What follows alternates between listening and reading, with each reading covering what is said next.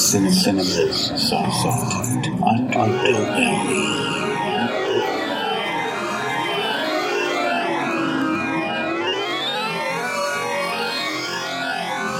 Hello everyone, welcome to another episode of Cinema's Soft Underbelly. I'm your host, Eugene Weaver, and if you're listening, then you know that this show is all about horror movies, exploitation movies, gems in the rough, little seen movies, movies that should be seen, and I'm here to bring those movies to you. And I've got 4 thumbs up movies today on the list, and of complete opposite ends of the spectrum too, with regards to Underbelly. So 2 of them are Underbelly mainly because of the director, and then the other 2 are just complete grindhouse Underbelly fun.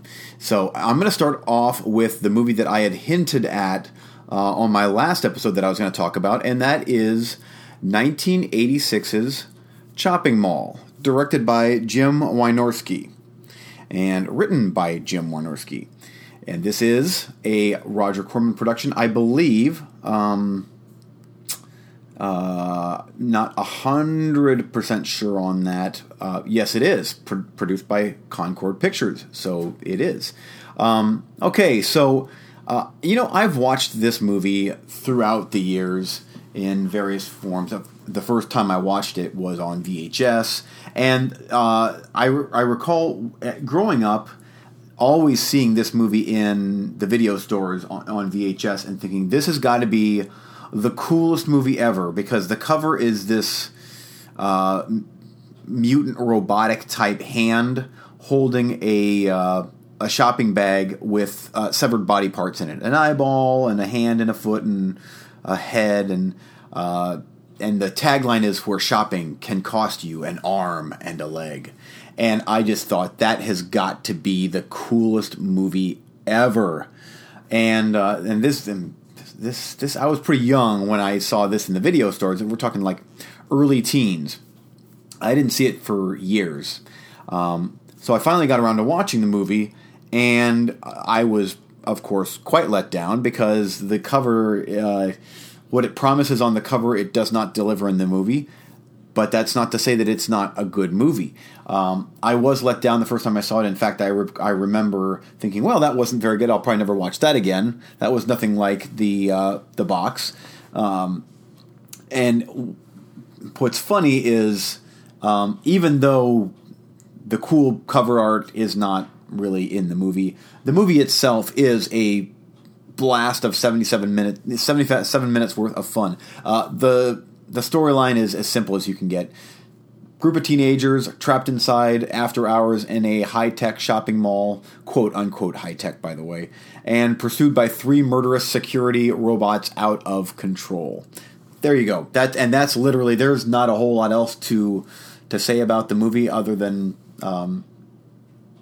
as far as the storyline goes, it's so short. The running time is so short that there's almost no breathing room, and that was, I think I mentioned this before, that's how Roger Corman liked to get his movies shot, is short, sweet, and to the point. Don't bore the audience. And you know what? For movies like this, and the Sorority House Massacre movies, and stuff like Galaxy of Terror, Forbidden World, stuff like that clocks in at 80 minutes, 75 minutes.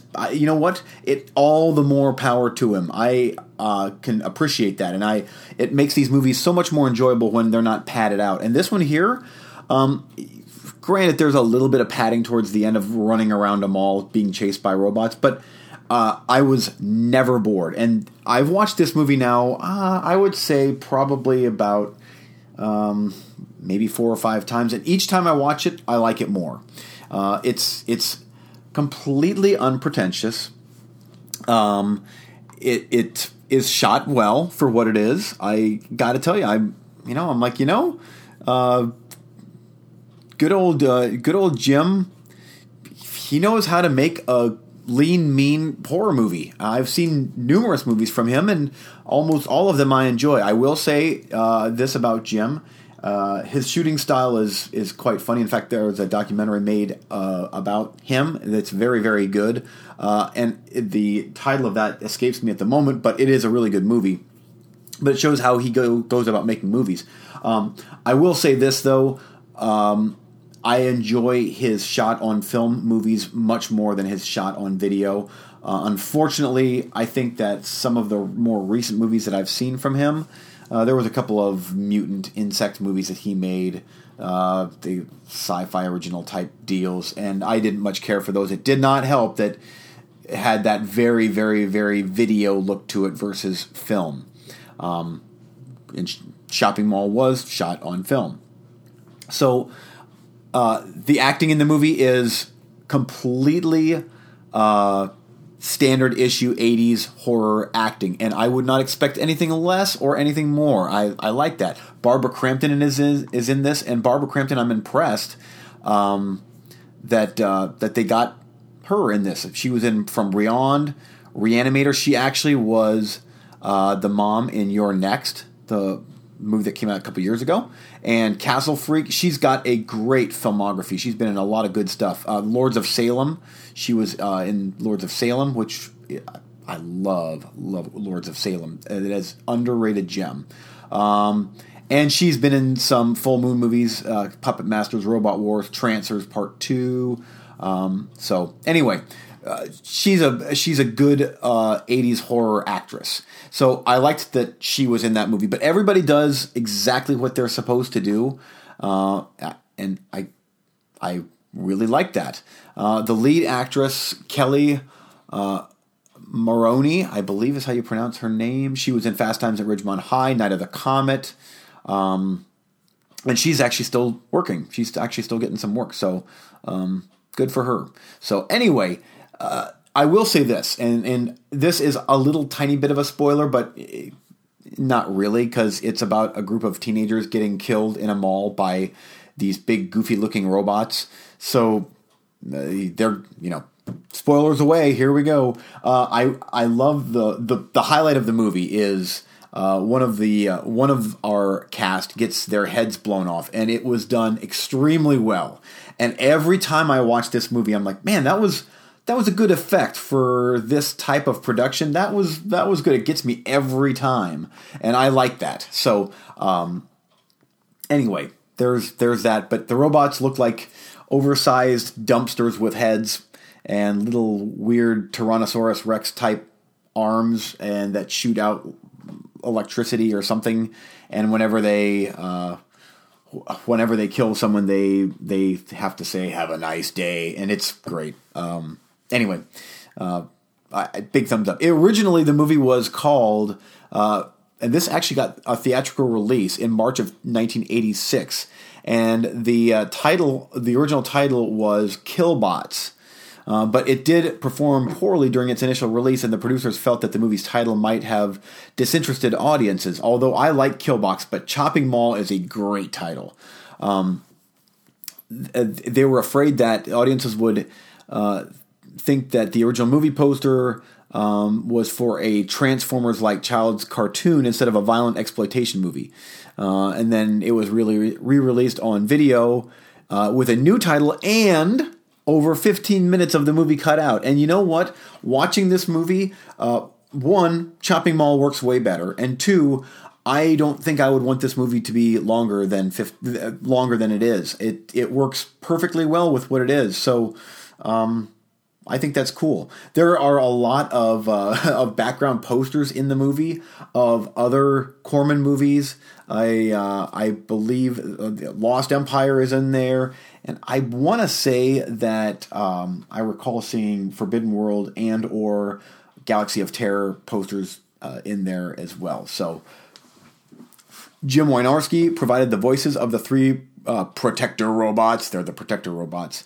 The Killbot claws were made from plastic toy grippers, adapted with electric something or other. So anyway, I think that's great. Budget for the movie was around $800,000, and here is why I like 35mm film, especially for these older movies. Is that's a low budget for a theatrical release movie, but you couldn't tell. And I don't have it on DVD. I haven't even seen an HD version of this movie yet. But something about shot on film, it just elevates the movie to a different level of professionalism, even if it's a movie like this, a Z-grade 80s horror movie, complete with, your gratuitous nudity and a couple kill scenes and fast-paced whatever.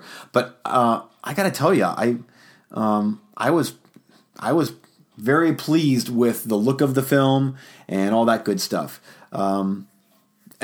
Jim had I'm just reading some of the notes here. Jim had no problem working with Roger Corman and knew beforehand that Corman always kept expenses to a complete bare minimum. And I'm going to get into Roger Corman type stuff here in just a second. There's a ton of notes, and I would advise, if you're interested in this, watch the movie. It's on. There's a DVD, a 2-disc set with a whole bunch of really cool 80s horror movies on it. I picked it up for $5 or $6, and it's great. The Unholy is on there. Class of 1999. Chud Part 2, I think, is on there. Ghoulies Part 3 is on there, which Jim Wynorski directed that one. That's quite a movie. Anyway, special effects crew, I'm just reading a couple more things here. Special effects crew actually built 5 remote-controlled robots to serve as the Protector Killbots. 3 were required for the scenes of the robots together in the first half of the film, with 2 extras as backups in the event that the originals were damaged during any of the action sequences. In order to keep the robots looking realistic, as well as the film's budgetary constraints, they were constructed out of such items as wheelchair frames and pieces of conveyor belt. Excluding shooting laser beams, most of what the Killbots are seen doing on screen was the result of the effects crew operating them with a remote control. So that's kind of cool, in my opinion. There were talks of making a sequel after the film did earn decent box office, but anyway, it never happened. I wish it would, because I would love to see a remake of this one. It's got a great storyline, and there's been numerous movies that have been made with people trapped in either a mall or something like that, and a robot out to kill them, or guard dogs, or whatever it may be. So, anyway, it gets a big thumbs up from me. I enjoy it more and more every time I watch it. And I did want to say, Roger Corman. I'm going to jump over to Roger Corman now, just mainly because of what of this movie, and I watched a great documentary on him, and it's so interesting to see what the expansiveness of Roger Corman. And I watched 2 movies from Roger Corman, and these are older 60s Poe adaptations, and one was the Tales of Terror, and it's an anthology movie. And the reason I'm bringing this one up right now is because there's a fantastic documentary on here about director Roger Corman, and James Cameron chimes in, Martin Scorsese, Ron Howard, Jonathan Demme. There are a bunch of people chime in on everything Roger Corman, and I think it's so cool to hear how he got started and the ingenuity of just what it took for him to break into the scene and to make money. This guy makes money with how he does things, and I think it's fantastic. And watching this, it's so cool to watch these old Poe adaptions directed by Roger Corman.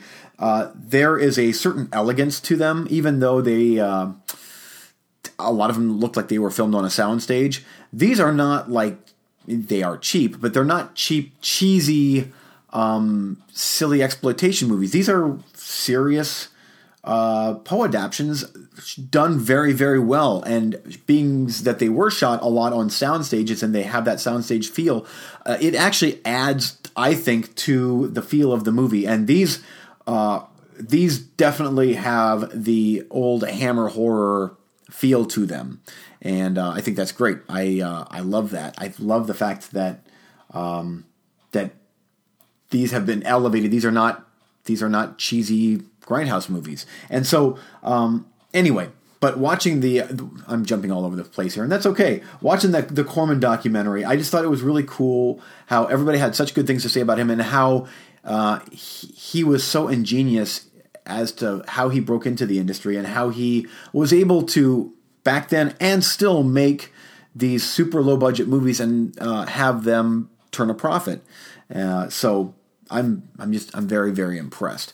And I'm going to chime in real quickly here on Tales of Terror. I don't think that this is the best Poe adaptation that Roger Corman did. He did, I think, 6 or 7 of them.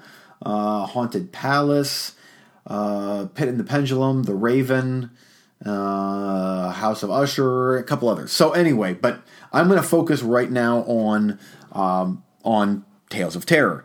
And this one here has 3 short stories. All of them, in my opinion, are good. Some are better than others, as is usually the case with anthology movies. And the first one is called Morella. And Morella is about Vincent Price is in all of these, and he elevates all of these movies immediately. When Vincent Price is on camera, it just seems to be elevated to a higher standard. In Morella, Vincent Price plays a tormented man forced to confront a dark family secret when his long estranged daughter tracks him down.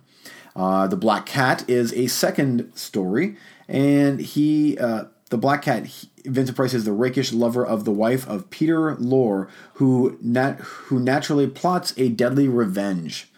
And in the title role of Vincent Price, in the title role of The Facts of the Case of M. Vladimir, he tries to relieve chronic pain by asking Basil Rathbone to hypnotize him, something that leaves poor Vladimir hovering on the border between the dead and the living. This movie has some laughs in it, especially The Black Cat, which was probably my favorite one, mainly because of the humor found in it. I thought that was really neat. But all the stories, this is a good anthology movie. It's not as good as the Amicus anthology movies of the very early 70s, like Tales from the Crypt, Vault of Horror, stuff like that. I liked those a little bit more. Those had a little bit more of a zinger gotcha ending to the endings there. But these here are still very, very good. It's shot very, very well. And I got to tell you, I have the Arrow Blu-ray release of this, and the special features on this thing are fantastic. There's the hour-long documentary thing on Roger Corman, and Kim Newman, which I always like to hear Kim Newman chime in on. He's from the UK, and I always like to hear him chime in on anything and everything Hammer-related or these types of movies. I believe that he does a segment in Empire Magazine, the trash. He's got like one page in Empire Magazine. I'm pretty sure that's him. But anyway, he talks about Edgar Allan Poe, the novelist, and he just looks on how Poe's influence has been on the big screen. And then there's also a documentary type thing on the cats in horror movies, and then a short movie, The Black Cat, from 1993. I watched a little bit of it, didn't like it, especially after watching the very, very good Black Cat in the actual movie. I'm like, eh. And I will say this, chiming in on The Black Cat, I think that the best adaptation of that story thus far, for me personally, is the Lucio Fulci movie, The Black Cat. Although there is one from the Tales from the Dark Side movie, I believe, and I'm pretty sure that that's based on the Poe story. If it's not, then sorry. Who knows? It might be based on a Stephen King short story. I don't know. But anyway, so there's that. Okay, so I need to move on here. But Trilogy of Terror, very, very good. Worth the price alone for that director segment on Roger Corman. There is so many great stories on that short documentary on just everything Roger Corman and how he did things. I love it. I love it, love it, love it. Okay, next up, I'm going to jump back to another Grindhouse underbelly movie. And I just watched this movie last night, and it's something else. It is called Slaughterhouse from 1980. I believe it's 1986 or 87. It is, boy. But Buddy has an axe to grind, a big axe, you see. So I just got this. It's a UK DVD from the ever-growing popularity 88 Films. I think that they are kind of getting the baton passed to them from Arrow. I think it seems like Arrow is really doing a lot more classic movies, movies with higher budgets and stuff like that. And some of the more grindhousey type movies, it seems like 88 Films are picking up the slack on that. And that's okay. I'm cool with that. It's I think that these are really good movies, and I'm glad that they're at least being released somehow. So I'm going to read the back of the Blu-ray here. If you love the Texas Chainsaw Massacre and The Hills Have Eyes, then you are sure to pig out with the sicko shocks of 80s fright favorite Slaughterhouse. This corpse-ridden classic introduces one of the screen's most memorable madmen in Buddy, a cleaver-wielding backwoods baddie who, along with his father, Lester, doesn't take kindly to trespassers. Buddy was brought up killing and packing meat, but now his rage turns to teens and market capitalists seeking to buy out his dad's property. Shame on them. The end result is a tongue-in-cheek terror totem that returns from the VHS vaults to Blu-ray in this great new HD master scanned from the original negative by director Rick Rossler. And first, I'm just going to get this out of the way. This movie is not that good.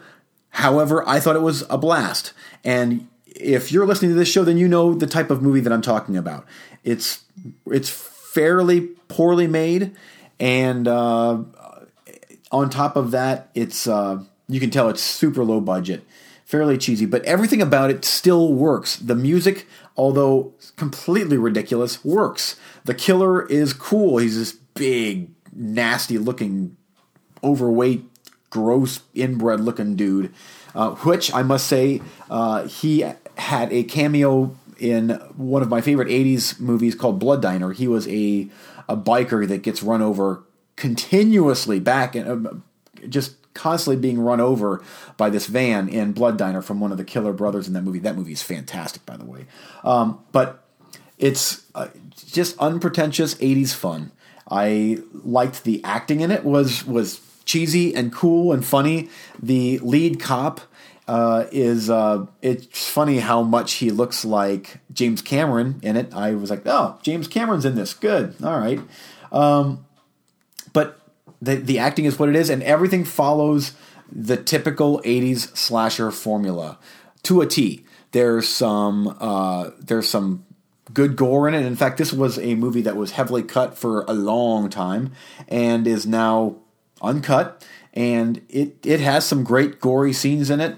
I will say it's odd that a movie like this that is very kind of just gross and gritty and dirty features no nudity, and there's like three 80s chicks in the movie. I'm just very surprised that a movie like this that caters to a certain crowd wouldn't go there, especially when there is a substantial amount of silly 80s gory scenes in it. But regardless, whatever. So basically, you've got your teenagers and you got a couple cops, and then you got the bad guy or guys killing them off, and then there's the final girl, and blah blah blah. You know the drill. It's is there a music scene in it? Yep.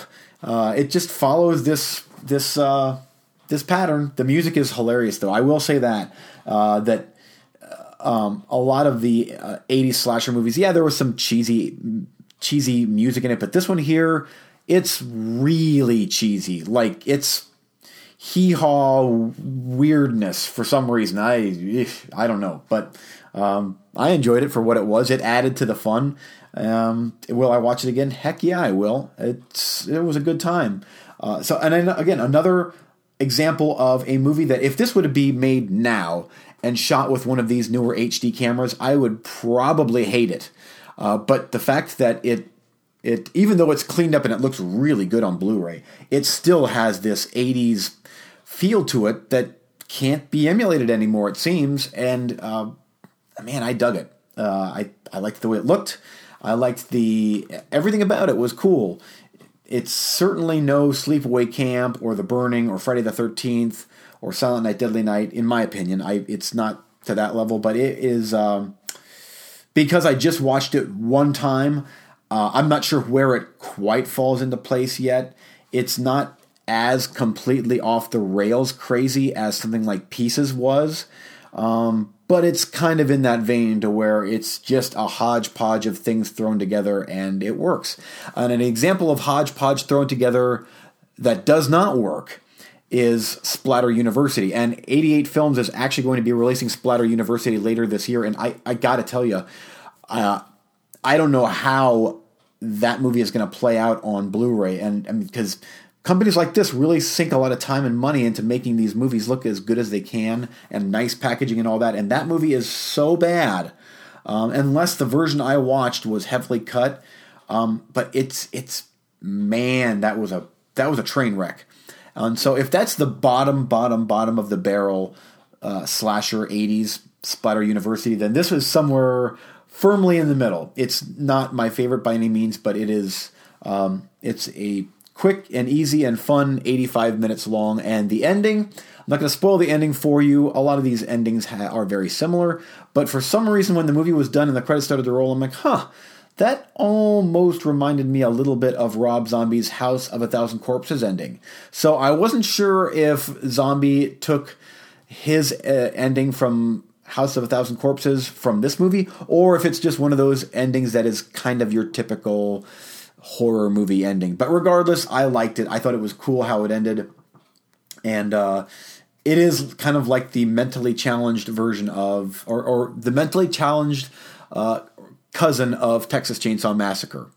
And there you have Slaughterhouse. So if for nothing else, the cover is awesome. I remember seeing that cover for years in the video stores back on VHS, and I never got around to watching it, and I'm glad I didn't, because I'm pretty certain that the movie was edited. So anyway, okay, so I was going to chime in on one more movie, but I am running out of time. I was going to touch on another Roger Corman directed Edgar Allan Poe movie, but I'm going to wait for that till the next episode more than likely, because I actually have another two Edgar Allan Poe Corman directed movies heading my way from Arrow, so I wouldn't mind doing a whole show on the rest of them: Haunted Palace and Pit and the Pendulum, and there's one other one that escapes me right now. But anyway, I'm going to save those for another time. But anyway, so that's going to do it for my show. All three of those movies, check them out. They're solid flicks.